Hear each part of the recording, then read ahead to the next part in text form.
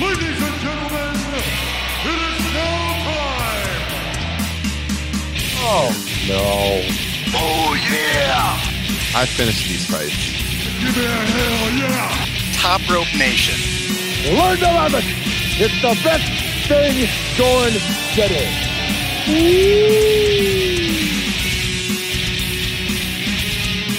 Here to talk about Night 2 WrestleMania 38. It's Ryan Drosty and Kyle Ross with episode 246 of Top Rope Nation. Kyle, how you doing this morning?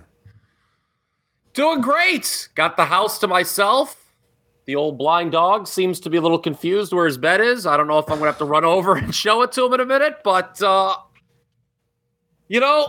night one, speaking of blind, the old blind squirrel seemed to find its nut.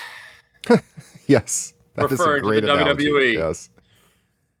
I think he may be wandering around like Zuki here on night two because, gang, I've worked myself into a shoot over the last 12 hours. I don't think I like night two at all. There were some parts of Night 2 I did like. There's other parts that I really did not like. Overall, I felt as though Night 2 was not as good as Night 1, for sure. I think everyone across the board from what I'm seeing, agrees with that. I would be stunned if someone held an opinion to the contrary. Yeah, you would really have to want to challenge yourself to try to make the case that Night 2 was better than Night 1. It wasn't even close. Yeah, yesterday in our Night 1 review with Justin, by the way, Justin, how you doing? Hope all's well here on a Monday. We said that show was better than either night last year. Mm-hmm. I think we were all, I threw that question out there, and I think all three of us agreed in the affirmative. To me, this was along the same lines as last year, a show which I don't think has aged particularly well, WrestleMania 37. Yeah. And I've got some big picture critiques I want to say for the end of the pod. Okay. As well about my relationship with WWE in the year of our Lord 2022 moving forward. Well, Kyle, I got to say, I've been doing better. I'm powering through. Never doubt that I love our loyal listeners because I woke up this morning with just a hellacious cold or allergies. I don't know what's going on. So I apologize in advance if my voice is unlistenable and gets really ragged by the end of the show. But you sound good, and by God, you look great. For people who don't have the video on, we have the glasses version of Ryan Drosty. I'm not used to this. I feel like I'm going to have to raise my hand when I want to speak during this podcast. Actually, I don't even usually wear these to school. And when I do, they know I'm not feeling good because my eyes are super puffy right now from this cold and been watery and didn't get much sleep last night. I've got my Kleenexes here on the desk. I've got my hot drink. I've got some water. I'm going to power through with you, Kyle. You remember a couple of years ago, we had the old flu pod and you were not feeling good that night. And Justin made a little graphic for that. This one you see on the screen right here. I think the roles are reversed this time, though. I think on this time you're Scotty and I'm Michael because you might have to carry me, but yeah, we'll get through this, and then I am going to I'm going to be sleeping. Hopefully, this day I had taken a half day off of work to do the pod, and didn't realize I was going to be sick when I put in for this a couple of weeks ago. So we'll see how it goes. So yeah, someone on our Facebook group, Ryan, also got caught in a giant mousetrap this morning. We'll talk about that one. One of the few highlights I thought of. Yes, it was. Who would have thought we'd be saying that on a Monday morning? I did not. I definitely did not. Kyle, your grade for the show before we go any further. So I hate this gimmick. Mm-hmm. But I actually feel pretty confident for today. I'm going C-. Okay. On night 2. I gave a B for night 1. Thought it was a much better than usual WWE show.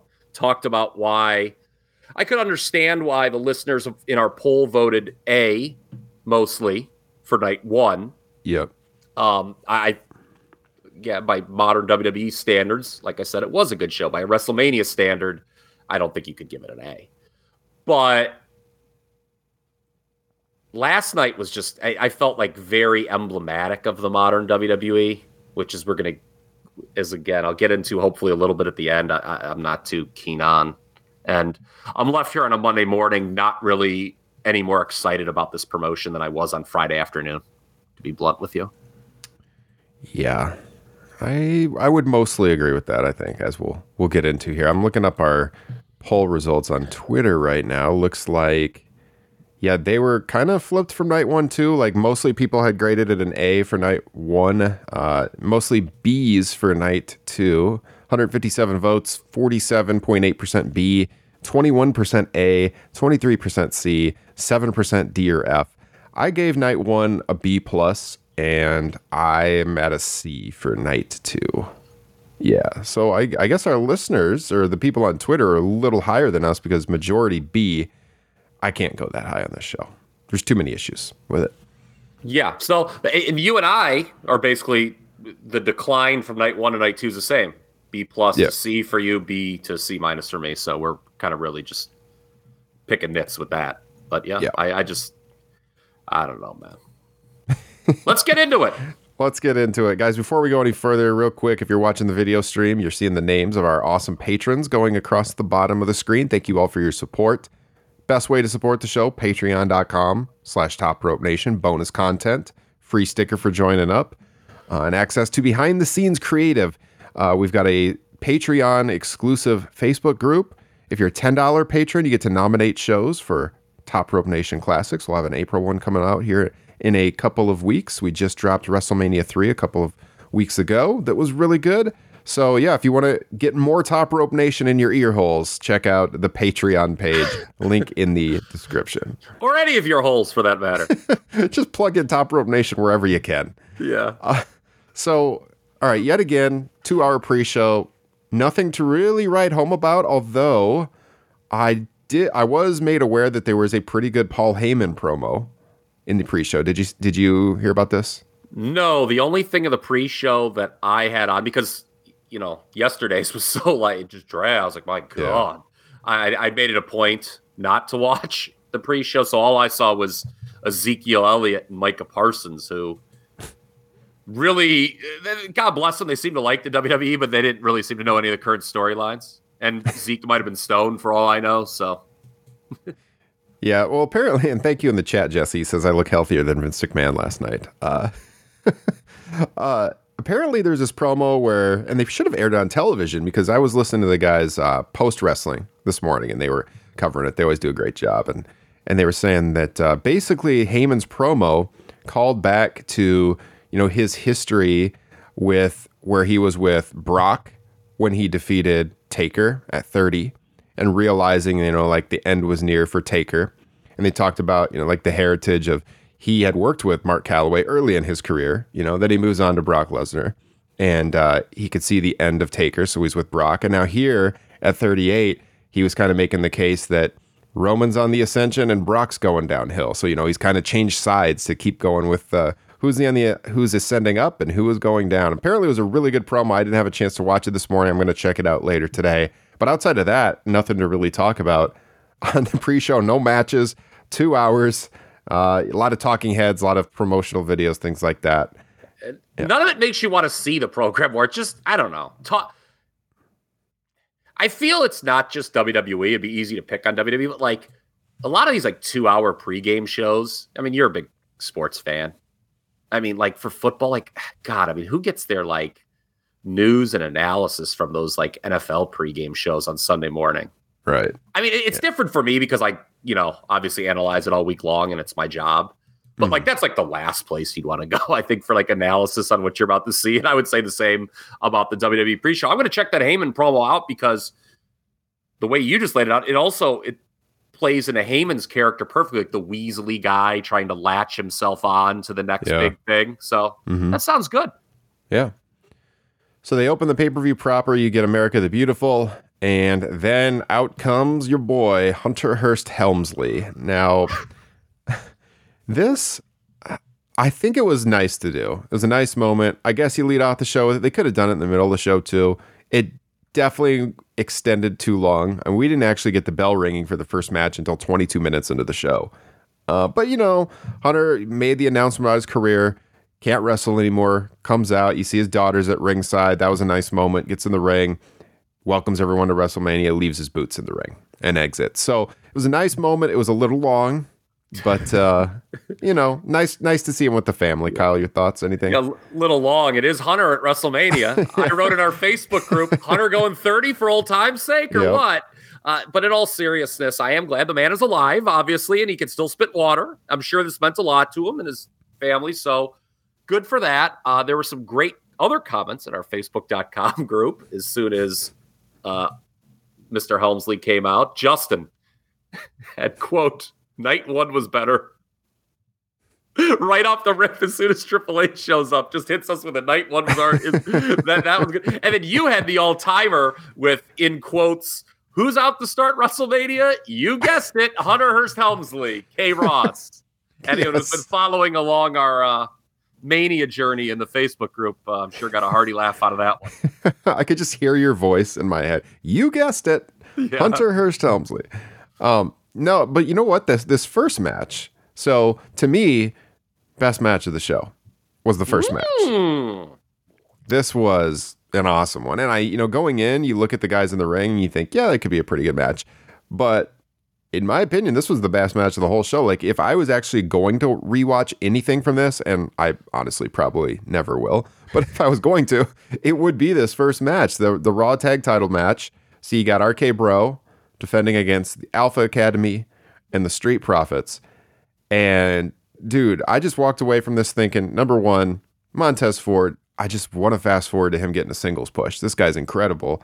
Chad Gable is kind of settling into his role on the roster. He does that whole shush thing. The crowd gets into it. It's kind of cringy to me, but whatever. The crowd likes it. He's on WrestleMania, which I don't think he has wrestled on the main card before.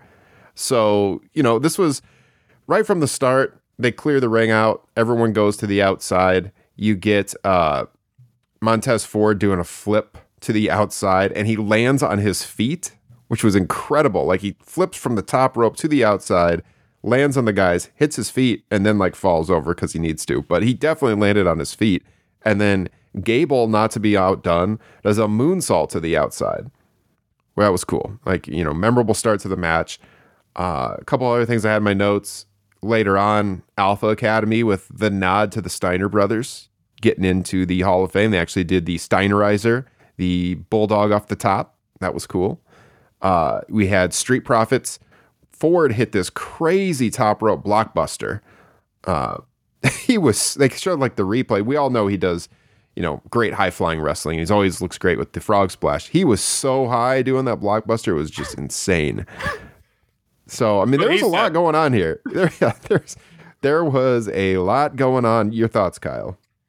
Kind of cringy, but the crowd likes it. I think that's a very apropos way to summarize WrestleMania 38 as a whole, to be honest with you, to paraphrase what you said with the shush thing.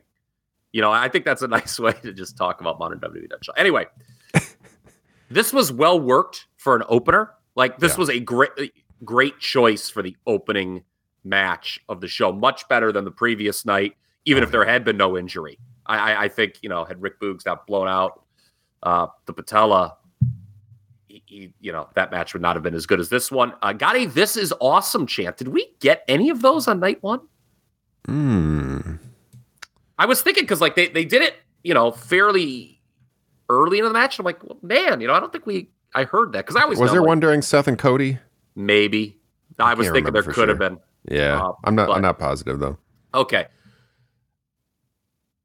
RK Bro is absolutely one of the most over and best acts in WWE today, and they should not be broken up anytime soon. Agree. I say it with full sincerity. I joke around a lot, but God's truth there, man. I don't really want to see a Randy Orton singles push in 2022, nor do I think Riddle would fare well on his own. So together, they're at an appropriate place on the card and are over to the level of their push, if not more so. Right? I mean, they're a main event act on Raw. You can put them in the last segment and people will be interested with that. Kind of bored at this point with people just jumping into RKOs, though. Yeah, so the finish was Riddle did a springboard RKO on Ford. Which was actually cooler than the finish. Yeah. Yeah, Orton hit Gable with, Gable was flying in with the RKO. He's done that a lot of times. Crowd always pops for the RKO, though, and that was the finish. So, It was a fun match, though. I actually really liked it, and I didn't have like super high expectations going in, but they went 11 and a half minutes. It was really good. I could absolutely listen to the argument that this was the best match on the show. It was certainly at least a gentleman's 3 stars. Mm-hmm. You mentioned Montez Ford and a singles push. Look, I think a lot of people have that opinion. I would feel terrible for Angelo Dawkins, though, who I do think before they got to the main roster put in a lot of genuine work to get better. When they did that Tour of Duty and Evolve. Yeah. And he got like genuinely better in that run. And I just think he would be DOA. And I don't know if they've maximized this act as a team yet either. They feel like kind of an afterthought right now, but I think they're going to work RK Bro moving forward. Yeah. So let's talk about the post-match, shall we? Because Street Profits propose a toast. I thought it might be a heel turn for them. Same. At that point, because that was kind of teased. We mentioned this on the Raw or the Mania preview show last week, that there was a promo on Raw where they sort of foreshadowed a heel turn, but instead it was just a way to get Gable Steveson in the ring, and he then proceeded to suplex the Gable out of Chad, I presume. You know, do you think Chad Gable's going to get a name change? What the hell? It's too many Gables, pal. Yeah, I mean, I don't know. He's had Shorty G before. They're going to have to come up with yet another name for this guy. Call him Chad Repack, our favorite Chad. Yes, Chad Repack. Here's my question, though, with this Gable Steveson. And we thought he might do something on this card. We talked about it twice, both the Mania preview and our Night 1 review. Did the Afterbirth seemingly kill the crowd, who was very into RK Bro? And share, like, they brought Steveson. It seemed like when it was all over and Steveson had suplexed Chad Gable, it seemed like the crowd came down from where they were at. And Steveson does not seem comfortable on camera at all. I know this guy's starting his pro wrestling career, but my God, it seems like he wants to like run away from the camera when he's in there. I mean, obviously he's a big dude too, but like next to some of these guys in the ring, he didn't look that big. I don't know if you noticed that or not, but he did. I mean, like Chad Gable is really ripped. Gable looked like, I mean, he's smaller obviously and stuff, but he actually looked more jacked to me than Gable Steveson. God, I just hope Vince McMahon doesn't turn on Gable Steveson the way he turned on Cain Velasquez. I mean, so. Yeah. Well, I thought, you know, it makes sense as a way to bring him in. You got Chad Gable in there who has the amateur wrestling background. He's an actual Minnesotan, I believe. Gable Steveson wrestled for Minnesota, but I think he's from Indiana. But you know, there's that Minnesota connection there too. It was a nice way to introduce him, I think. But I agree, it did kind of bring the crowd down just a little bit. It was an easy thing to do. They were thinking, okay, Gable, shush. People want to see him get suplexed. He hit the cup out of his hand. But yeah, I don't know, man. Obviously, by the way, Vince McMahon is probably glad at this point that he thought Cain Velasquez was a false bag of goods. I don't think he would want Cain on his roster right now. No. Although, yeah, I was just going to say, Gable Steveson has some issues going on, too, that I guess we could probably just drive by, but probably should be mentioned. He gave the overhead release belly to belly. And I think that was Jimmy Smith on commentary. He said it was a, quote, throw out of a body lock. What? Throw out of a body lock. Okay. What did Eric Bischoff used to always say? A back leg front kick or something like that? Yeah. That kind of reminds me of that. You can tell who's really been around the industry for a long time and who has not. And I don't hate Jimmy Smith for the record, but that was goofy. That was not good. Okay. And speaking of not good. Well, before the next match, we did get the first of many video recaps of Night 1. Why even take notes or listen to a podcast when you can just watch Night 2 of WrestleMania and have previous constantly, night recap? They hit you over the head with it over and over and over. Like last night, full highlights. I mean, I thought they're going to show the entire Cody Rhodes entrance and the entire match at one point. It was just like they kept going back to it. And like, yeah, we saw it 24 hours ago. Moving on, guys. I mean, Jesus. I mean, my short-term memory is not that bad, guys. Omos and Lashley. So we did not have high hopes for this one coming in, so to speak. Justin's comment in the Facebook group, nice crotch shot of Lashley as he makes his entrance. They got like the low camera angles. They pan up to him and he's flexing. And I shared that picture from, WrestleMania 4 when Mean Gene is looking at Brutus Beefcake's package and says, what a package. Oh my God. Dude, I was watching that. I had flashbacks to No Holds Barred. Remember No Holds Barred, how like Zeus would just like completely lose his mind and flex and go crazy, and it's like the camera pans up, and then you see him standing there, Lashley, and he's just like flexing like crazy. I mean, it's just over the top testosterone here. I was thinking, God, if anyone walks in right now who's not a wrestling fan, they're like, what are you watching? It was goofy. The match itself. Gary Stridham. Shout out to all you WBF fans over out there. Yeah. Do you want to talk about how much you like professional bodybuilding, Kyle? I mean, I've heard you talk about it on Liam's podcast a few times. Dude.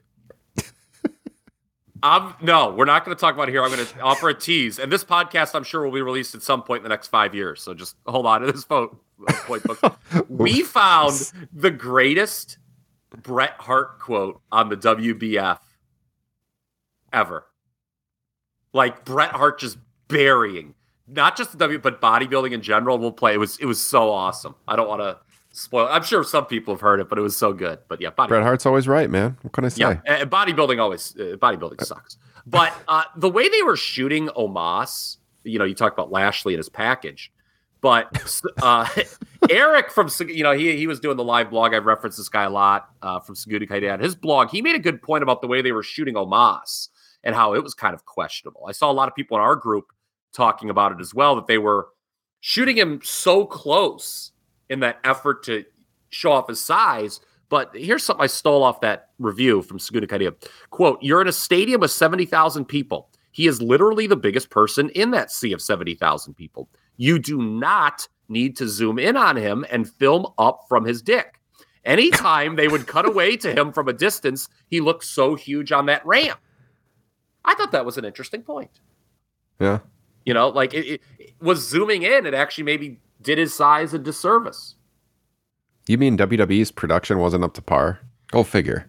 Yeah. You know what who may have done himself a disservice? The entirety of this match. Omos running into the corner, which he fucked up. Maybe an all-time first for that spot. I've never seen someone just run at somebody into a corner and do it wrong. He did. Real bad. Are you talking about when Lashley... There's a point where Lashley hit his head on the ring post. Is that the part you're talking about? I think that's what they tried covering, but like Omos just sloppily ran at him and kind of like... He sort of... Like, even though Bobby Lashley, who is a very large human being, as you just pointed out, in the turnbuckle, nowhere for him to go, he's going to take Omos running at him. Somehow, like, Omos didn't connect all the way, despite a very large human being being wedged onto the, wedged against the turnbuckle. I'd never seen anything like that. It was very sloppy. That's a different spot. Yeah, there was a point later where Omos had him in a bear hug, and he threw Lashley to the corner, and Lashley's like back hit the top turnbuckle, and his head like went off the post. That was pretty nuts. But yeah, it was not good. Omos was getting heat early, beating down Lashley, trying to get heat. Yeah, I was going to say, the crowd was dead during They didn't really care. Yeah, I mean, overall, so Lashley comes back. He does a suplex. They were really selling that he hit the big guy with the suplex. I don't think this one's going to get replayed like Hulk and Andre, guys. But he suplexed the big man. And and in the end, he hits the spear and he wins. And Lashley, my God, this guy must have sweat out 2 gallons. Justin had to be approving at home. It was a great sweating performance by Bobby Lashley. Not a great match. No, I think the only person who would have been intrigued by Omos in this match was old Terry Eugene Bollea at home in Clearwater, thinking, "Oh, brother, I could have worked with this guy in '93 and drawn so much money."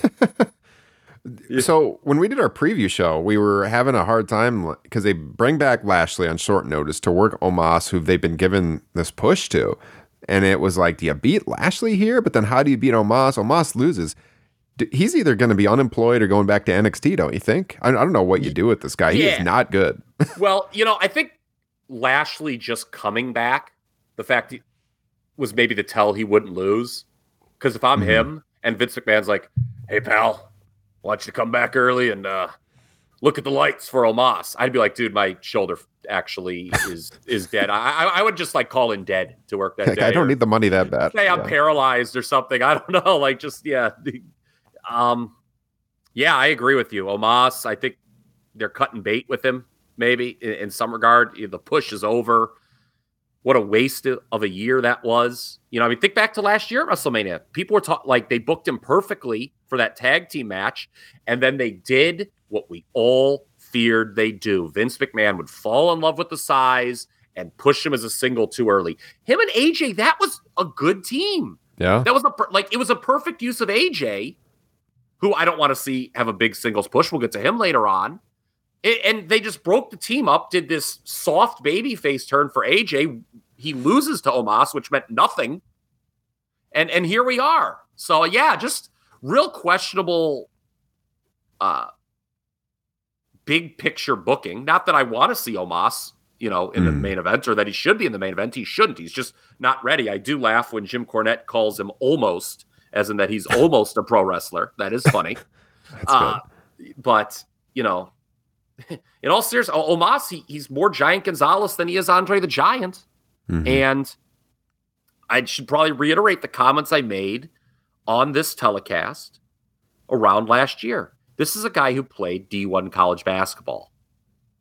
He's, 7 foot, whatever. Didn't get a sniff from the NBA.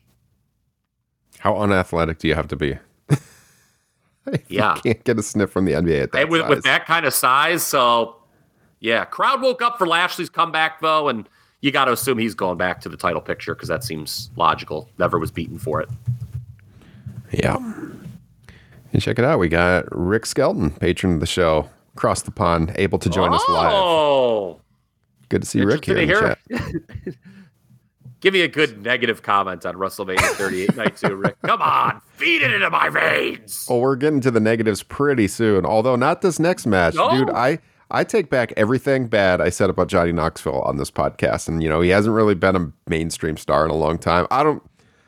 This was hilarious. I was laughing my ass off through the whole thing, and Sammy was the perfect opponent for it.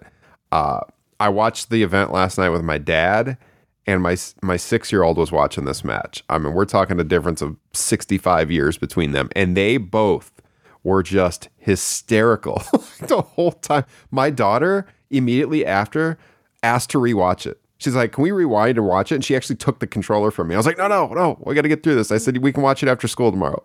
She loved it. Dude, it was so funny. I mean, the mouse traps, the shots to the nuts. We got they played all the greatest hits. We got Party Boy out there. We got Wee Man out there. Yeah, it was well done for what it was. This was exactly what it was supposed to be. It's not going to be a classic wrestling match, but it was entertaining. And I think you made a comment in the Facebook group that, Sammy was the guy to do it with, obviously. I'm sorry, Rick Skelton saying, "Oh, I didn't watch it, but I watched WrestleMania 9 again." What an on-brand comment that was. Unbelievable. 5-star comment of the pod. Okay. Oh, my gosh. That's funny. So let's go back to my commentary yesterday on celebrity matches. I assume you remember that, Ryan, since you were doing the podcast with me. I said I didn't like, and this was about the Logan Paul deal, how WWE in the modern era has its celebrities work and appear just like they're another wrestler.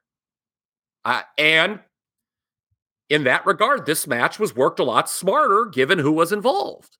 Remember what I said about Kevin Green, a NFL player who did football tackles when he wrestled in WCW 96-97. Well, guess how Johnny Knoxville, a stuntman per se, worked? By doing jackass type shit. He didn't go out there and work like a normal wrestler and just feel like a normal wrestler. He went out there and worked like Johnny Knoxville, the star of Jackass. And I'll be very blunt with you. I was never into Jackass when it was at its zenith. Never really watched it. Don't really know these people from Adam. But this was good.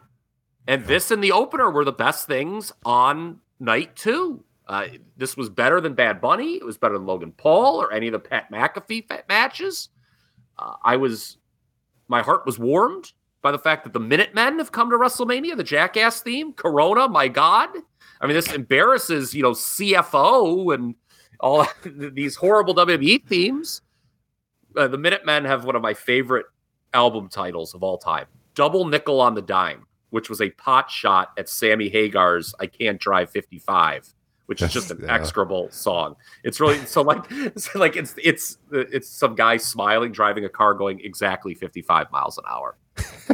That's perfect. Yeah, I know there's like 6 people who think that's funny, but guess what? I'm one of those 6. Zayn did work his ass off here. You're right. He was the perfect person to do this.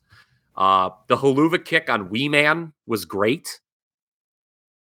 Michael Cole, Dark Shark trying to get at Zayn. That's not something I expected to ever hear at a WrestleMania. Pat McAfee was good. I think I caught for once in this match. Cole had clearly never seen Jackass though in his career. And he sounds like such a tool when he laughs. Yeah. You see, there's so many comments in the chat right now, but Derek Chappelle, he's in the chat right now. He sent me a meme this morning, and it was that big hand that was on the outside, and it was like the child of Mark Henry and Mae Young has grown up. That was pretty funny. But, yeah, it was great for what it was. It was hilarious. Yeah, I loved it. Yeah, it was different, and a celebrity actually got to show why they're a celebrity. Remember I said that? Yeah. That WWE is always tell and not show. This guy's such a big celebrity. Don't you get it? And then they don't ever let that person show why they're a celebrity. Whether you liked Jackass or you didn't, Johnny Knoxville basically took this opportunity to show how he became famous. And Sami Zayn, like Kevin Owens the night before, probably at the time of his life. So who am I to complain? Yeah. We all wondered how he would follow up his best friend having such a big night. You know? Yeah. And we'll come back to this when we talk about Edge and AJ Styles, because there was a lot of hot takes flowing with those two matches, comparing and contrasting them, who would like them, who didn't like them. And I feel like I actually don't have any hot takes on either of them when you compare them, but we'll come back to that later. I did have the agents for these matches I was going to read off. I forgot. The Raw Tag Titles match was agented by Abyss. Lashley and Omos by Adam Pearce. Sorry, Adam Pearce, to associate you with that. Knoxville and Zayn. This was Shane Helms and Kenny Dykstra. And the women's tag that followed this, no surprise, Tyson Kidd and Molly Holly and Sean Daivari. So, yeah, should we talk about the women's tag then? I guess. This one, I guess going in, my thought was I wanted to see Sasha Banks get a WrestleMania win. You know, that's been a narrative. She's never won at WrestleMania, even though she probably should have. When you look at the last show they had in this very same venue back at WrestleMania 32, I think everyone kind of agrees. I said at the time she should have won, and I think everyone looking back agrees now. And, you know, she gets the win here. So her and Naomi are the women's tag team champions. The Boss and the Glow, they're calling themselves. And, you know, for me, there was this back and forth in the chat on our Facebook page about how people want to see Sasha in the women's title hunt, you know, and I agree, but there's not going to be an opening there for a little while because obviously Charlotte and Ronda are going to continue over on SmackDown, you know, for the time being. And you're not going to beat Bianca so soon after she beat Becky. So good point by you right there.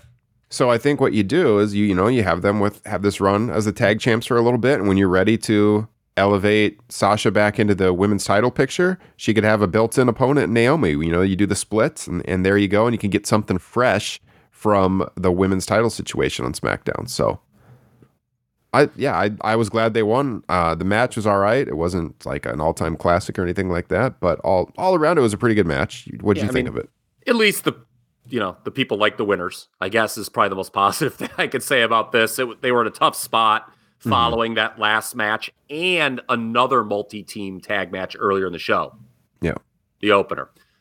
Does not help that it was 4 teams that basically just feel like they're thrown together for this card. Yeah. It was pointed out to me that Natty runs the ropes differently depending on if she is going to hit the move or have it countered. Really? I do not know if I am going to do any film study on that, so I'm going to take that criticism at face value. I do say get rid of Natty and give me Jenny Neidhart instead. Because that thing where Natty poses, it's the most inauthentic thing, I think, in the history of wrestling. You know, when she just stops and goes like, like, it's just awful. Why does she do that? Like, does she think anyone is does anyone respond to it? Does she think anyone's responding to it? You know what she should do? She should stop and then do that maniacal laugh her dad used to do. Now that would be good. Now that would be funny. Yes. There was an attempt. I don't believe they completed it. At a heart attack, her and Shayna Baszler in the match. So I don't think I think it was countered at some point. But I commented during the match, Pillman Jr. is going to take the fall here, isn't he? Oh, wait, wrong promotion, wrong gender. Yeah. I just felt like, why? It's one of those things you just sort of drift out of when you're watching it. And yeah, it was just like, if it was AEW, it just felt like a match Brian Pillman Jr. would lose. I don't know. I had no interest coming in to this, and it's the women's tag belts, man. Like I said, they haven't meant shit in 3 years. Yeah. Edge and AJ. Ripley... We just got a comment. Why can't WWE do anything with Ripley? It blew it a long time ago. I mean, the look that she has going, though, with that team, I mean, I saw a lot of positive people like the look with her and Liv, but... Yeah. Again, I mean, to your point, there's not a lot of room to move up right now. And I've made this, I like Rhea Ripley, and I think she has a lot of potential, but she doesn't wrestle with confidence. You could tell that she's doubting herself a little bit. Maybe that has to do with how she's been booked, and she kind of realizes, oh, maybe they don't like me as much as I thought they did. Yeah, that's exactly that's the point I made, Brian. Yeah, before. I mean, if you are her, it's easy to see how you would have that in your head, given how they booked her when they brought her up.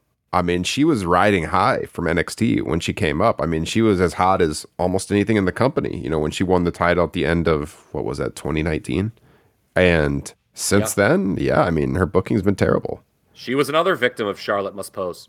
Yep. Still waiting for how that one's supposed to play out, Triple H. I thought that's what he was going to say when he came out to start the show. He was going to tell us the future direction of Charlotte and Rhea. Now, your worst expectations for Edge and AJ Styles, I got to say, came true, Kyle. Because you were worried they'd go way too long. They did. 24 minutes and 27 seconds. It was just a very basic match. There was nothing in it to keep me glued to the match. It's just dragged on and on and on. And Edge came out, he's got this new Alter Bridge theme song. He's wearing purple and black. He's co-opted the Undertaker's old place, I guess. It was like combo Triple H and Undertaker. Yeah. Boy, I don't know. I didn't think much of this match. It just seemed like a really long TV bout to me. Yeah. What if we had a 2-night Mania that was just Triple H versus Edge? First night entrances, second night, just them wrestling the whole time. I feel that at some point we might get there. Although Triple H, we know Triple H can't get in the ring. Brian, I saw him in the chat here earlier say, I hope Kyle doesn't give Edge versus AJ 4 stars. Brian, you must have been on sabbatical from the program for a little bit there, because there was almost zero chance that this match was going to get 4 stars from me. As I said on our preview, it was the pretend good match of the show. And I think Edge's problem right now is that he has in his head an idea of what a good match is, and that idea is flawed. Brian said in the chat, could be a hot take. Christian versus Cole with no build will be better than this match. I don't think that's a hot take. I think that's accurate. I mean, Kyle, you've been very vocal on this show in the past that you've always thought that Christian was the better of the two. Which is a take I stole from my good friend Chad. I'll be honest. He was very adamant about that in 2001. Yeah. Back, I remember him saying, who would like Edge better than Christian? But, what do you think about that? Like, Edge in his head has this idea, this definition of a good match, and that definition appears to be flawed. If you look back at, going all the way to 2020 when he first returned. Yeah, I mean, his matches all have that very old school feel. They start off very slow, the headlocks, but they never seem to hit that next gear at all. Yeah. And the end of this match was very telegraphed. It was so obvious what was going to happen with that spear out of the phenomenal forearm. Yeah, if someone were to come up to me on the street, and it would be kind of weird if they did, but if they're like, excuse me, Kyle Ross of Top Rope Nation podcast, what makes a good pro wrestling match? I would actually struggle to answer that question, I think, in that circumstance. But if you take a match I like, I can explain why I like it. Mm-hmm. And to something you said earlier about there was just nothing unique here, I think that's the story of Edge's career. I just don't know what this guy does that is uniquely good, let alone great. Like I not to harp on him, and I'm going to defend him later on, folks. So don't get mad. Like this, like Meltzer love affair with Edge, I just don't get it. How telling is it? By the way, his Observer Hall of Fame vote percentage, did you see this last year? Went down. Yeah. And that's despite Meltzer being complimentary of him. The voters usually take their cues from Dave. Mm. And Edge's percentage went down during this comeback run. What does that say? Edge? I don't dislike Edge. I've always felt like him and Christian were very comparable. They're both, so Christian probably technically is better on the mic, but Edge has had a little bit more of like that larger than life feel to him when he was at his top, when he was on the mic and doing character work and stuff. Yeah, in the ring though, like Christian is definitely technically sound, much more technically sound, better in that regard. The reason Edge feels like a bigger star compared to Christian is because he's been presented as such. Yeah. It was always meant to be that way. Because he was bigger. I mean, that's what it comes down to. Like even before their team hit its apex in 2000, you always kind of knew they wanted to break the team up and push Edge as a single. Mm-hmm. And it didn't really take until, honestly, he frickin' started doing Lita behind the scenes. That was Edge's best. I mean, he's a happily married man. I'm glad everyone is happy now. Both Matt Hardy's happily married. Lita, I wish her well. But outside of 2005, 2007, like Edge is just very far from my favorite. AJ was cut on his way to the ring. Have we? That was bizarre. I think it was from the pyro. Well, that's what Meltzer said. No, actually, didn't someone he like hit his head on something on the entrance? Ryan Satin tweeted that in a failed attempt to be cool. God, he should be shoved into a locker. I know we're not supposed to talk like that anymore, but come on, man. Guy's such a knob job. My initial inclination, it was probably the pyro, but that was very odd. I mean, he was really bleeding. Yeah.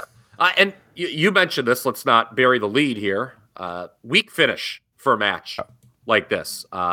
Damian Priest joining Edge in a group that I'm sure will be heavy on brooding. They'll be very intense randomly. I assume the youngster Priest, who is like 40, by the way, will eventually turn on Edge. I am not really interested in the Edge-AJ feud continuing, but it obviously is going to. And man, does Damian Priest really look like a mid-card version of Roman Reigns. I like the pairing, though, because, I mean, Damian Priest isn't going anywhere right now. So if he can get the rub from Edge at least a little bit, if Edge is going to lead a new heel faction or something and elevate some younger guys just by association, I'm good with that. I mean, because that is how the WWE audience works. They, you see one of those guys associate with a guy who's, as you said, presented as a top star all these years. And it could work. I mean, at least it's something new. I'm intrigued by it, at least. Yeah. Again, though, Edge and AJ continue another pay-per-view match. I mean, I wasn't even excited coming to this one. Now we're going to get another one. It's funny. So I'm sure in the Wrestling Observer newsletter, this match will have a higher star rating than Sami Zayn versus Johnny Knoxville. I'm sure. Yeah. Like and there was a lot of back and forth going on around this part of the show, at least on my Twitter timeline of, people taking umbrage with the fact Dave was going to do that. And, and then there's, I'm sure, people who are like Dave and think this is way better than Sami Zayn versus Johnny Knoxville. I think they're kind of like, at the end of the day, close in terms of star ratings. I would actually give Zayn and Knoxville a slightly higher star rating, but it's like, I didn't love Zayn and Knoxville to the degree that some people did. And I certainly could not hate it to the, Meltzer said it was like horrible in parts, I think, in a tweet, which some people got upset about. And then this, Edge and AJ Styles, while my tone was a lot more negative on it, it wasn't like the worst match of all time. But at the same time, I guarantee whatever Meltzer gives it as a star rating is too high. It'll be over 4. I almost guarantee you. Yeah, I would give this like 3 1/4 tops. Personally, yeah, I almost think like 2 3/4 because 3 to me is good, and I don't know if this was good. I would give Zayn Knoxville 3 stars and this like 2 3/4. Yeah, I mean, give it the old rewatch test. You know, which of those 2 matches would you rather rewatch? To me, it's Knoxville and Zayn every time. So to me, it should be higher. You should be higher rated. Yeah, but yeah, it was. And the crowd, a very average match. The crowd, which both nights was into almost everything, the live crowd in the stadium, they didn't seem that into this. You can't have a 25-minute match that is just average. An average match cannot go on 25 minutes. Yeah. That was the problem. And it was a cold feud, too. Yeah. We talked about that on the preview. Yeah. Petey Williams agented that match, by the way. And then there were no Canadian destroyers. No. Ridge Holland and Sheamus taking on New Day, so they got it on the night 2 card after cutting it from night 1, yet they gave them less than 2 minutes. New Day loses. Nothing really happened here. Kyle, any thoughts on this? Some real Owen Hart versus Skinner vibes, I think, with this one in terms of card placement and time. Man, Xavier Woods and Kofi, they did get to pay tribute to their boy Big E with the singlets, but they were squashed like grapes for the 2nd year in a row on a WrestleMania. Remember, they were the ones who lost to that AJ and Omos team. Mentioned that earlier. New Day needs to leave WWE. Dude, seriously. I mean, the character is cooked from WWE's perspective. I mean they're not going to be. I mean, God, they're signed for I think a long time still too. Didn't they sign like 5-year deals in 2019? And God, are they going to like tack on time to Big E's? I mean, I don't know what Big E is going to. You know, who knows what his future is? Obviously, there's no one you root for more than him right now. But Jesus. Yeah, that's right. Xavier is signed through December of 24. Big E, Kofi, all of them through December of 2024. And then you got Butch, him being out there had some real Dino Bravo at Mania 3 vibes. You know, just why is this guy even associated with the team? Yeah, looking for porridge on the outside of the ring. Yeah, I agree with this comment coming in from Facebook. I mean, you've got all this time to fill. You've got 2 hours. Now, there is something to be said about not having pre-show matches because then when you get to the actual like main show, premium live event, you know, the crowd really pops for the first match. They haven't seen anything out there yet. But I mean, at the same time, how can you justify all of this television time and not giving these guys even 2 minutes? All right, here's a take for you. Please answer it honestly. Would they have been better off just not doing it at all? Like, if this match had not been announced for WrestleMania and they just did it on SmackDown this week as like a logical grudge match and it got more time, would that not have been better? I mean, I know that the guys would have been bummed that they wouldn't have been on the WrestleMania card, and that's kind of considered an insult professionally. But what did this do for anybody? Like, okay, we're talking about New Day getting squashed like grapes. Is anyone out there? Find me a human being in the WWE universe who is more excited about Sheamus and Ridge Holland today than they were yesterday. Find that person for me, Ryan Trosty. I think the winners was predictable, but I expected them to get, you know, like a 10-minute match going into this weekend. So I think if I were them, I would be even more angry having gotten the match. You know, like I would have been pissed when they cut my match. And then when they tell me, okay, we're going to do it tomorrow, and then you get 1 minute and 52 seconds, I think Brian said in the chat, then I'd be even more angry. So they probably in the end would have had less anger if they had not done the match at all. Yes, I agree. You know what makes me angry? Pat McAfee's announcing. Yes, and also Byron Saxton's announcing. And Byron Saxton shilling. Up next, we got him. I wanted to get this in there. He shilled a Mark Wahlberg movie because, of course, Mark Wahlberg did the open for WrestleMania. Yeah. Byron Saxton shilling a Mark Wahlberg movie as if I needed any more justification not to see a Marky Mark film. Mark Wahlberg is opening burger joints all around Iowa. Do you know about this? Oh, we have one. Yeah, we have one Wahlburgers or downtown. whatever. Yeah, Yeah, we have they're one. now opening here too. It's like, what is this? His career peaked in fear. Yeah. On that roller coaster with Reese Witherspoon. Oh yeah. If you know, you know. Yeah. That was Reese Witherspoon, right? In that movie? I think so. Fear? Yeah. Sounds right. I have not seen that Reese Witherspoon's in in it. a long time. Yeah. Pat McAfee and Austin Theory. Well, what about The Undertaker coming out? Oh, yeah, we got that Again. a second time. Taker gets the long entrance with the gong and everything, but dressed up in a suit. It's a nice reception from the home state and everything. 2 nights in a row of that.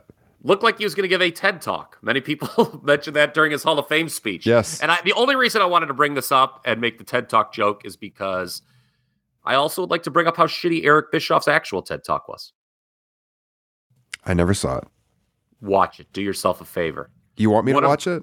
Oh Yes. my God. One of the worst opening 30 seconds of any bit of public speaking in the history of the spoken word. I now must see this. Make a note. Eric Bischoff's I TED will. Talk. And text me when you see it. Maybe I Awful. should put it on this afternoon when I'm trying to nap. Yeah. Yes. Well, you'll get a little fired up for the first 30 seconds. You're like, God, what a douche. But I don't know, man. When he was done talking, I wish we hadn't evolved from cave paintings, quite frankly. Eric Bischoff? All right. So we'll keep moving here because my cold is progressively getting worse here. Okay. We can do it. We can do it. We can do it. I can power through. All right. McAfee and Austin Theory. The SmackDown announcer goes over the regular talent pile. Now, McAfee, he did look good. Take us Yes. through this. Okay, the crowd was definitely into McAfee. Seven Nation Army, one of the more famous songs, more famous rock anthems of the 21st century. There aren't many good rock anthems in the 21st century. Seven Nation Army, definitely one of them. It made Pat McAfee even more over, but I do not get the logic of having your color commentator cleanly beating someone pushed as Vince McMahon's protege and announced by Vince in the introduction as a future Universal Champion. Yeah. Watching this, if like you hear that and you're like, oh, this guy must be important, Austin Theory. And he was then made to look not important at all. And I am not a fan of that whatsoever. Going back to the celebrity wrestling discourse from yesterday, I get it, man. McAfee cares and he was as over as anybody, on this show, but let's read that again.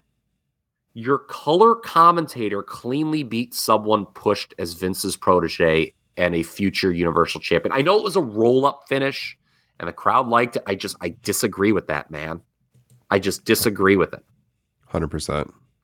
So then Vince gets in afterwards and does a match with McAfee. So I hope everyone, including Ryan Satin, that execrable Damian Sandow lookalike, apologizes to Dave Meltzer because Meltzer was right. Meltzer does not fear facts, apparently, as the sign would say.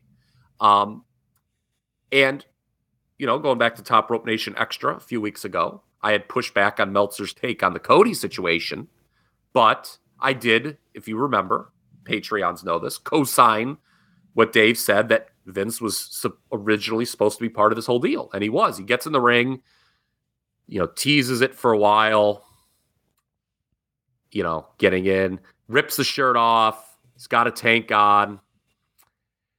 And, ooh, boy. More time than the main event, as pointed out by Brian in the chat for Look, this man, Vince stuff. I ain't going to hold back on my language here. Vince, Pat McAfee, this match was abysmal and absolute fucking masturbatory trash and one of the lowest moments in WrestleMania history. Oh, boy. It was like the heel version of the WrestleMania 9 ending. Yes. Yes. The lesser heel couldn't get it done. So Vince was like Hulk Hogan to Austin Theory's Bret Hart, except they're heels. I got to bring up, damn it, I don't have my phone. I got to bring this up here. Because Liam, he won't mind. I already checked it with him. He had this like great comment about Vince McMahon and how just disgusted he was with like the fan response and the announcing to Vince. It was like the announcers were telling you how great, Facebook's not going to fucking say, but I'll paraphrase. Levy messaged me. He's like, the announcers are gushing over how great Vince looks when he looks like Kermit the Frog stuffed with steroids and formaldehyde. He looked like a decently in shape, almost 80-year-old man, but like nothing like he used to. They were really putting that over, too much. Nor would you expect him to be, but you wouldn't expect an 80-year-old man to be in the ring here. And that's what he was doing. And is this not just perfectly emblematic of what is wrong with the promotion and why they can't get anyone over? You push Austin Theory with Vince McMahon. He's not gotten over at all, despite associating with Vince. Then Austin Theory loses to an announcer. Yes, he's a real athlete. But I mean, come on. Obviously, super athletic, the way he would jump up to the top rope and stuff. But the novice fan watching this, like, guy was a punter, Yeah, it's like an NFL punter. Yeah, I mean, did Reggie Roby beat Bret Hart at WrestleMania 7? Oh, I love that reference. Reggie Roby's from my hometown, by the way. Oh, you got to be shitting me. Wow. No? My mom was in the chat here. She used to work with his mother. Oh, that's unbelievable. I don't know if she's still watching it all, but that's hilarious that you threw that out there. Sorry, I mean, exactly. By the way, sorry, Ryan's mom, for my language. Ryan never talks like this. It's just me, and I'm such a negative influence. She checked it in the Facebook chat. She must have seen we were streaming, but no, it's exactly right though. I mean, I know he's a great athlete, and you have to be a great athlete to do that job. Yes, but most average people are like, he's just a punter, And then here he gets in here, he looks great. But the guy's only been in the ring a couple of times, and you've been hearing for months that Austin Theory is the next big thing, that he is the future Universal Champion, as you said, Kyle. And he freaking loses, and then Vince McMahon gets in there, this old man, and wins. Beats Pat McAfee. What? Yeah, so that's the thing. The crowd was very happy to see Pat McAfee win. Like, very happy. Let's admit that right now. Let's be objective. Yeah. But he got huge pops. They love him for sure. It's something I admittedly disagreed with, but he was over. And then what do? You feed the babyface to Vince McMahon, who wins by punting a football into Pat in a completely crowd-killing finish. All right. When he was teasing punting the ball into the crowd, part of me was like, please do that and miss the ball. Like, I've never really wanted anything so much in my life. For Vince to try to punt and miss, yes. Like that would have been incredible. And this was all a setup, by the way. So, okay, maybe you're running an angle where Pat McAfee's going to want revenge on Vince McMahon and Austin Theory.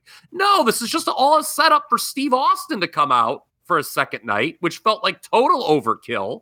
And Vince takes the single worst stunner bump ever, rivaling his wife at the time, Linda McMahon, and Donald Trump at WrestleMania 23. So, what? This was just a whole lot of stuff to have Steve Austin, who had the perfect send-off the previous night, to come out again for no damn reason. Dude, Vince, he telegraphed the whole thing, right? Oh, yes. So Vince reacts to the wrong theme song. I think it was the Austin Theory theme song. Yeah. Right? Yeah. So the Austin Theory theme song starts, and Vince does the total I'm scared thing. Then they cut it, and then Austin's theme comes. So you knew exactly what was going to happen, right? Yeah. Now, how mad would Vince McMahon have been if someone else messed up like that? He would be in their ear for how you reacted to the wrong theme song. Yeah, this was just terrible. At least Austin Theory took a great stunner bump, and Pat McAfee took a good stunner bump, and the gif of him drinking on the outside, that was funny, but doesn't justify what we got here. And I didn't think of it until after the fact, but Austin coming out at this point should have been a tell that Rock was not showing up here. Yeah. For sure. So, yeah, this was not great. Not great at all. Main event time? Yeah. Ready to rant? Yeah. Okay. Roman and Brock, winner take all, the biggest match in WrestleMania history, Kyle. Didn't feel like the biggest match in WrestleMania history. That's probably not a fair statement considering the presence both guys exuded on their way to the ring. This did feel like a main event. Mm-hmm. And then the bell rang. No, this was all right. Before I get to this, let's see who we can have to blame for this one. Michael Hayes and Pat Buck agented this match. Yes. So the problem with it, they've got 3 WrestleMania main events, these guys. And I think I put it out there in the group or on Twitter afterwards. And Justin had said something along the same lines that this was the least memorable of their matches, easily. Now, we were there for 34. It was memorable because of how bad it was and the crowd revolt and everything. Honestly, I don't think I've even rewatched that match since attending it. But I think structurally, it probably was a better match, even with the crowd revolt. In the first match at 31, they had a really good match, as you know we've talked about on this show before. And then the Seth cash-in and everything. Here, it just felt like they were exchanging signature moves and the finish came out of nowhere. Yep. You know, like we had the Superman punch attempts, we had the spears, we had the suplexes from Brock, the F5 attempts, we had him lock in the Kimura late. By the way, I don't know if Roman's actually hurt. I haven't seen any updates on that. I don't know if Brock got carried away in the Kimura or something, because it looked pretty painful the way he had it locked in. But then they seemed to just go to the finish right after that. Or was something up with Brock? Because it seemed like he was forgetting things. What about that spear to the back? Like, it seemed like Brock got lost towards the finish. Mm-hmm. Yeah. Which is amazing, because since that one awesome match they had at WrestleMania 31, 7 years ago, by the way, every match these guys have done since has basically been the same. Yeah. To varying results, but like, they worked the same match all the time. And you're right, this just wasn't memorable at all. It felt like 2 guys going through the motions. Paul Heyman was funny. He had some good lines on the outside when Brock was, staring him down, and Heyman's like, Roman made me do it. Roman made me do it. It was all his idea. And then when Roman was down, he's like, my tribal chief, this is your moment. No. And so he was doing his part. Didn't take the F5. We all thought he might in this, but he did not. The way this match was trending, I saw you commented on this in the Facebook group, Ryan, and I had the exact same thought when you wrote that. It really seemed to be setting up for a Lesnar victory, the way the match was being worked, before the completely abrupt finish. Yeah. Which was another flat finish to a Roman pay-per-view match. I mean, dude, every finish, it seems, with this guy is just bad and out of nowhere, and you're just like, that's it? You know, the old fart in church comment. It's just that I get that you don't want Roman going, and I think this is going to be a big discussion. You don't want Roman going 0 for 3 against Lesnar at WrestleMania, but I don't know where you go from here. No. With Roman winning, storyboard the next 6 months of title programs for me right now, Mr. Drosty. Don't you think that they've got to... I mean, I know I guess the titles are unified. I think right now it looked like Cody was going to be on Raw, but don't you think they got to elevate Cody right into that title picture? But they don't have anybody else. But he's not going to win, and then what do you do when he loses? I almost think he should win at least one of the belts, because... You think they're going to have Cody be the guy to be... I don't think... I think they're going to do the most lame, cheap way possible to ununify the titles. That's another thing, too. Like, looking forward to WWE, that's going to be, like, so crummy, the way they do it. Yeah. And it is. Yeah. I don't know. I just feel like with Cody, he's super hot right now. Obviously, coming in with all this momentum, got one of the best reactions of the weekend. The match was, as we got into yesterday's show, was all right, but he got a great reaction. He's seen as a superstar right now. We don't want to see him mid-card. They've got to do better than that with this guy. And they don't really have any challengers. So what do you do? To your point, I mean, he seems logical. He beat Seth. Seth was recently a challenger. So Lashley, even if it's too. like but I mean, even if it's brief, like if he were to win a world title quickly, it would legitimize him long term, Yeah. Well, and the thing is,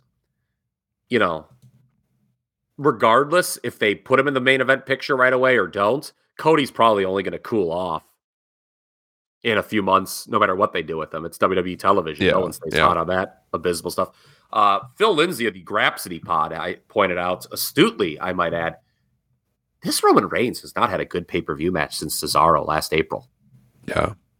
They're just all the same damn thing with these flat finishes. And I just don't know how the hell. I mean, even if they get The Rock for WrestleMania 39, I don't know how you are going to fill up a year's worth of world title matches involving Roman Reigns if you're not going to beat him. I mean, that's the thing is... And he's not going to lose to The Rock. He can't. That's like the one guy he should absolutely not lose to. All right, so he's got to drop the title between now and then. They can't have him carry it all the way to next year. And they just don't have, like we were talking about, they don't have any challengers. I don't know where you go. That's why I just settled on Cody, because he's hot. I mean, it would make the most sense. Who's the hottest guy in the promotion?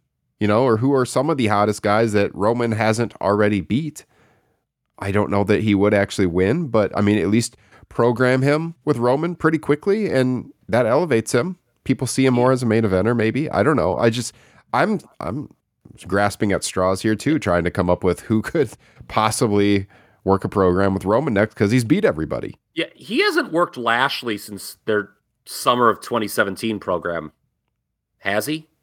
Remember, I think they worked at the infamous Great Balls of Fire pay-per-view. Yeah, it's been a while. I want to say that. Now, I remember Lashley, that was like the first time he seemed like cool. That was a pretty good match. I remember they had on pay-per-view, and then they immediately undid it. They had Roman beat him like the next night or a week later on TV, and Lashley just floundered until MVP picked him up. So, yeah, I don't know, man.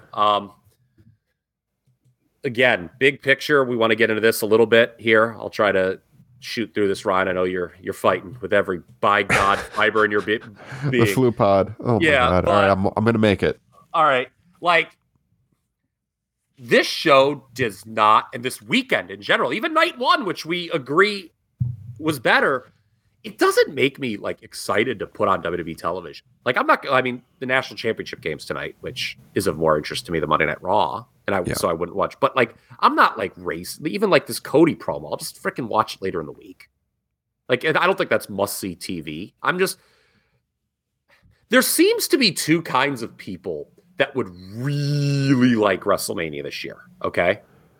This goes especially for night two. One is the people who generally enjoy this slop. That's for you, Tim Jensen.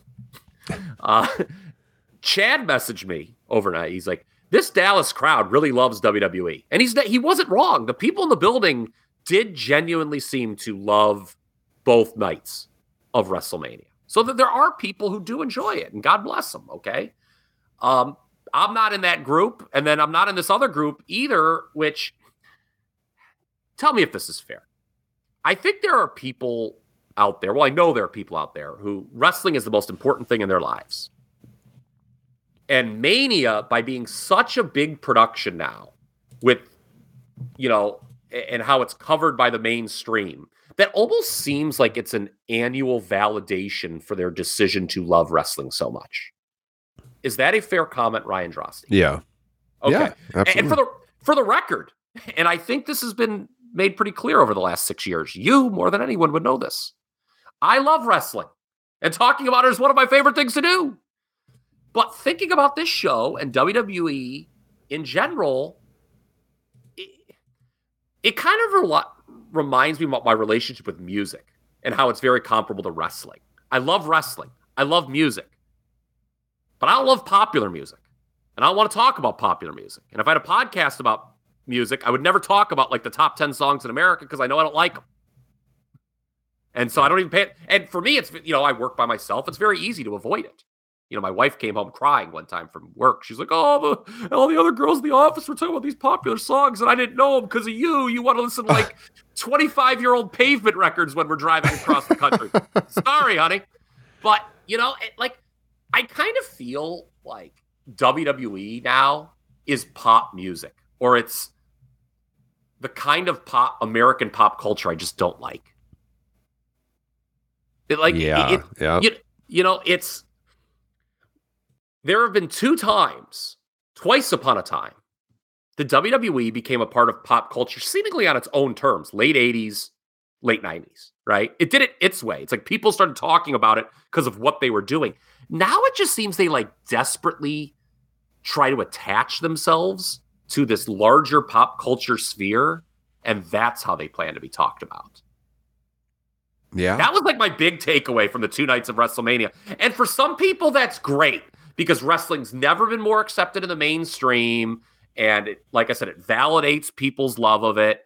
But I don't need that validation. Like, if you asked me after we're done here, as you're getting to bed, and you can laugh about this while you're laying in bed all day, Kyle, come up with 50 topics for the next year for Top Rope Nation. I could do that easily, and none of them would be the modern WWE. Oh, no, like I could easily talk about 50 different things in wrestling history, and I don't know. I feel like WWE, like, this show was very clearly the modern WWE at its best, I think. Mm. And what does that say? Like, for me and my relationship with it, like, I just, like, if this is the best they're going to get, I think it probably is. I mean, I don't know, man. I just feel like my relationship with wrestling would be better if I just really talked about modern WWE less. I mean, night 1 was fun. Mm-hmm. Night 2 had its moments. But when you look at it objectively, as far as what does this promotion look like over the next couple of years, and some of the fun stuff was the young stars, like I talked about. I know Orton was in the match, but the tag early was a really good match. Are they going to do a good job elevating these people long term and giving you something different? And I think I made the point on the show one time that WWE just plays the greatest hits. They're the classic band that goes out there and plays the same set every single night. You get Vince McMahon out there. Bruce Springsteen doesn't do that, everybody. I learned the hard way about that. Oh, he truly doesn't. But, like some of those bands, your boys, I know traditionally one of your favorite bands was the Eagles, Kyle. Oh, Jesus. Look, but, like, man, the Eagles would play about the same set every night. You know what I mean? Like, man, they don't really I just change don't like the Eagles, dude. But you know what I mean? Like, yeah, they play the greatest hits. You get Steve Austin out there. You get Vince McMahon to the detriment of the younger talent. So I mean, they don't take a lot of risks anymore because they make money. It's just how it is. They don't want to go out there and play their lesser known tracks that often because they don't want to turn off the masses who might only tune in once in a while and only know the big stars. Well, they only know those guys as the big stars because those are the only people you pushed as the big stars. So it's just like this loop that never corrects. It's corporate wrestling.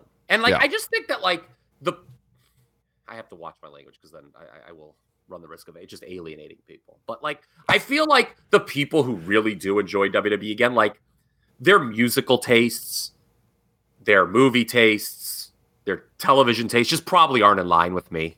And that's fine. I'm kind of like a weirdo, right? Like I said, like my favorite, bit of music on the show is the fucking Minutemen, who, like an album from like almost 40 years ago that probably, like I said, 6 people listening to this podcast even know. And whatever, that's cool. But I mean, Alter Bridge? That's where, Sorry, some of the Weekend? Yeah. Mike Johnson's happy at least. I know we're running out of time, and you probably wouldn't guess it anyway. But if I told you what my 2 least favorite TV shows are, Ryan, you've been talking to me, hanging out long enough that you'd probably that makes a lot of sense. Of all time? No, right now. Excluding really hideous things like Judge Jeanine Pirro. That goes without saying. But regular TV, the Today Show and Entertainment Tonight. Oh, I cannot stand those programs. Yeah. In my circle of friends, if you said something like, this is the video we need in times like these, you'd get your ass kicked. Nobody talks like that. And the Entertainment Tonight, how it fawns over celebrity. I just feel like that's what WWE, they fawn over celebrity. And they know what they want to be. And I kind of understand it. And honestly, I feel about it the way Meltzer felt about 80s WWF. You nod. You say they're doing well. But even when it executes well for its fan base, which it seemingly did this weekend, I'm not sure if it's for me. Again, Did this weekend make me more interested in following the World Wrestling Federation? No, it did not. As we always say on these shows, they exist in a vacuum and they might be fun, but in the broader picture, they're just not pulling us back to the weekly television that often. Everyone shit on WrestleMania 32 at the time. That was a universal one that everyone hated. But since then, I feel like every WrestleMania in the moment, people are like, oh, that was pretty good. well, that wasn't bad. And then a couple years later, go by, and everyone's like, God, the last few years of WrestleMania have been dire. Yeah. Right? I mean, Yep. we went through them on the Facebook group. No one was defending the last 6 years of WrestleMania when I wrote those up. Nope. And I feel like we'll look back at this one. Yeah, I mean, as good as that opening tag was, nobody's going to talk about it in a couple of months. People will probably remember the Johnny Knoxville thing. They'll remember Cody's debut. And outside of that, anything going to live on through the years? I mean, comparing night 1 and night 2, I think... Austin, obviously. Sorry. Yeah. Yeah, Austin, yeah. But the three most memorable things of WrestleMania 38, the 2 nights together, all occurred on night 1.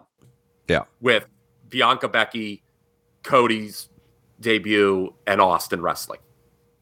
I mean, like you said, Johnny Knoxville is probably the most interesting thing to come out of night 2. Yeah, and then other than those 4 things, there's nothing that you can't find elsewhere. I think the story they should move forward with is that Bianca is Miss WrestleMania. 2 years in a row, she's had these 2 big moments, arguably the 2 best matches for the last 2 WrestleManias. I mean, talk about a young star on the rise. We talked about this yesterday on the program, but do right by her. It's right there for you. I mean, she does have that mainstream crossover appeal, I think. And she'll be jobbing to the figure 8 by SummerSlam. Oh, God. I mean, you're probably not wrong. Yeah. I mean, we always say we criticize because we want it to get better.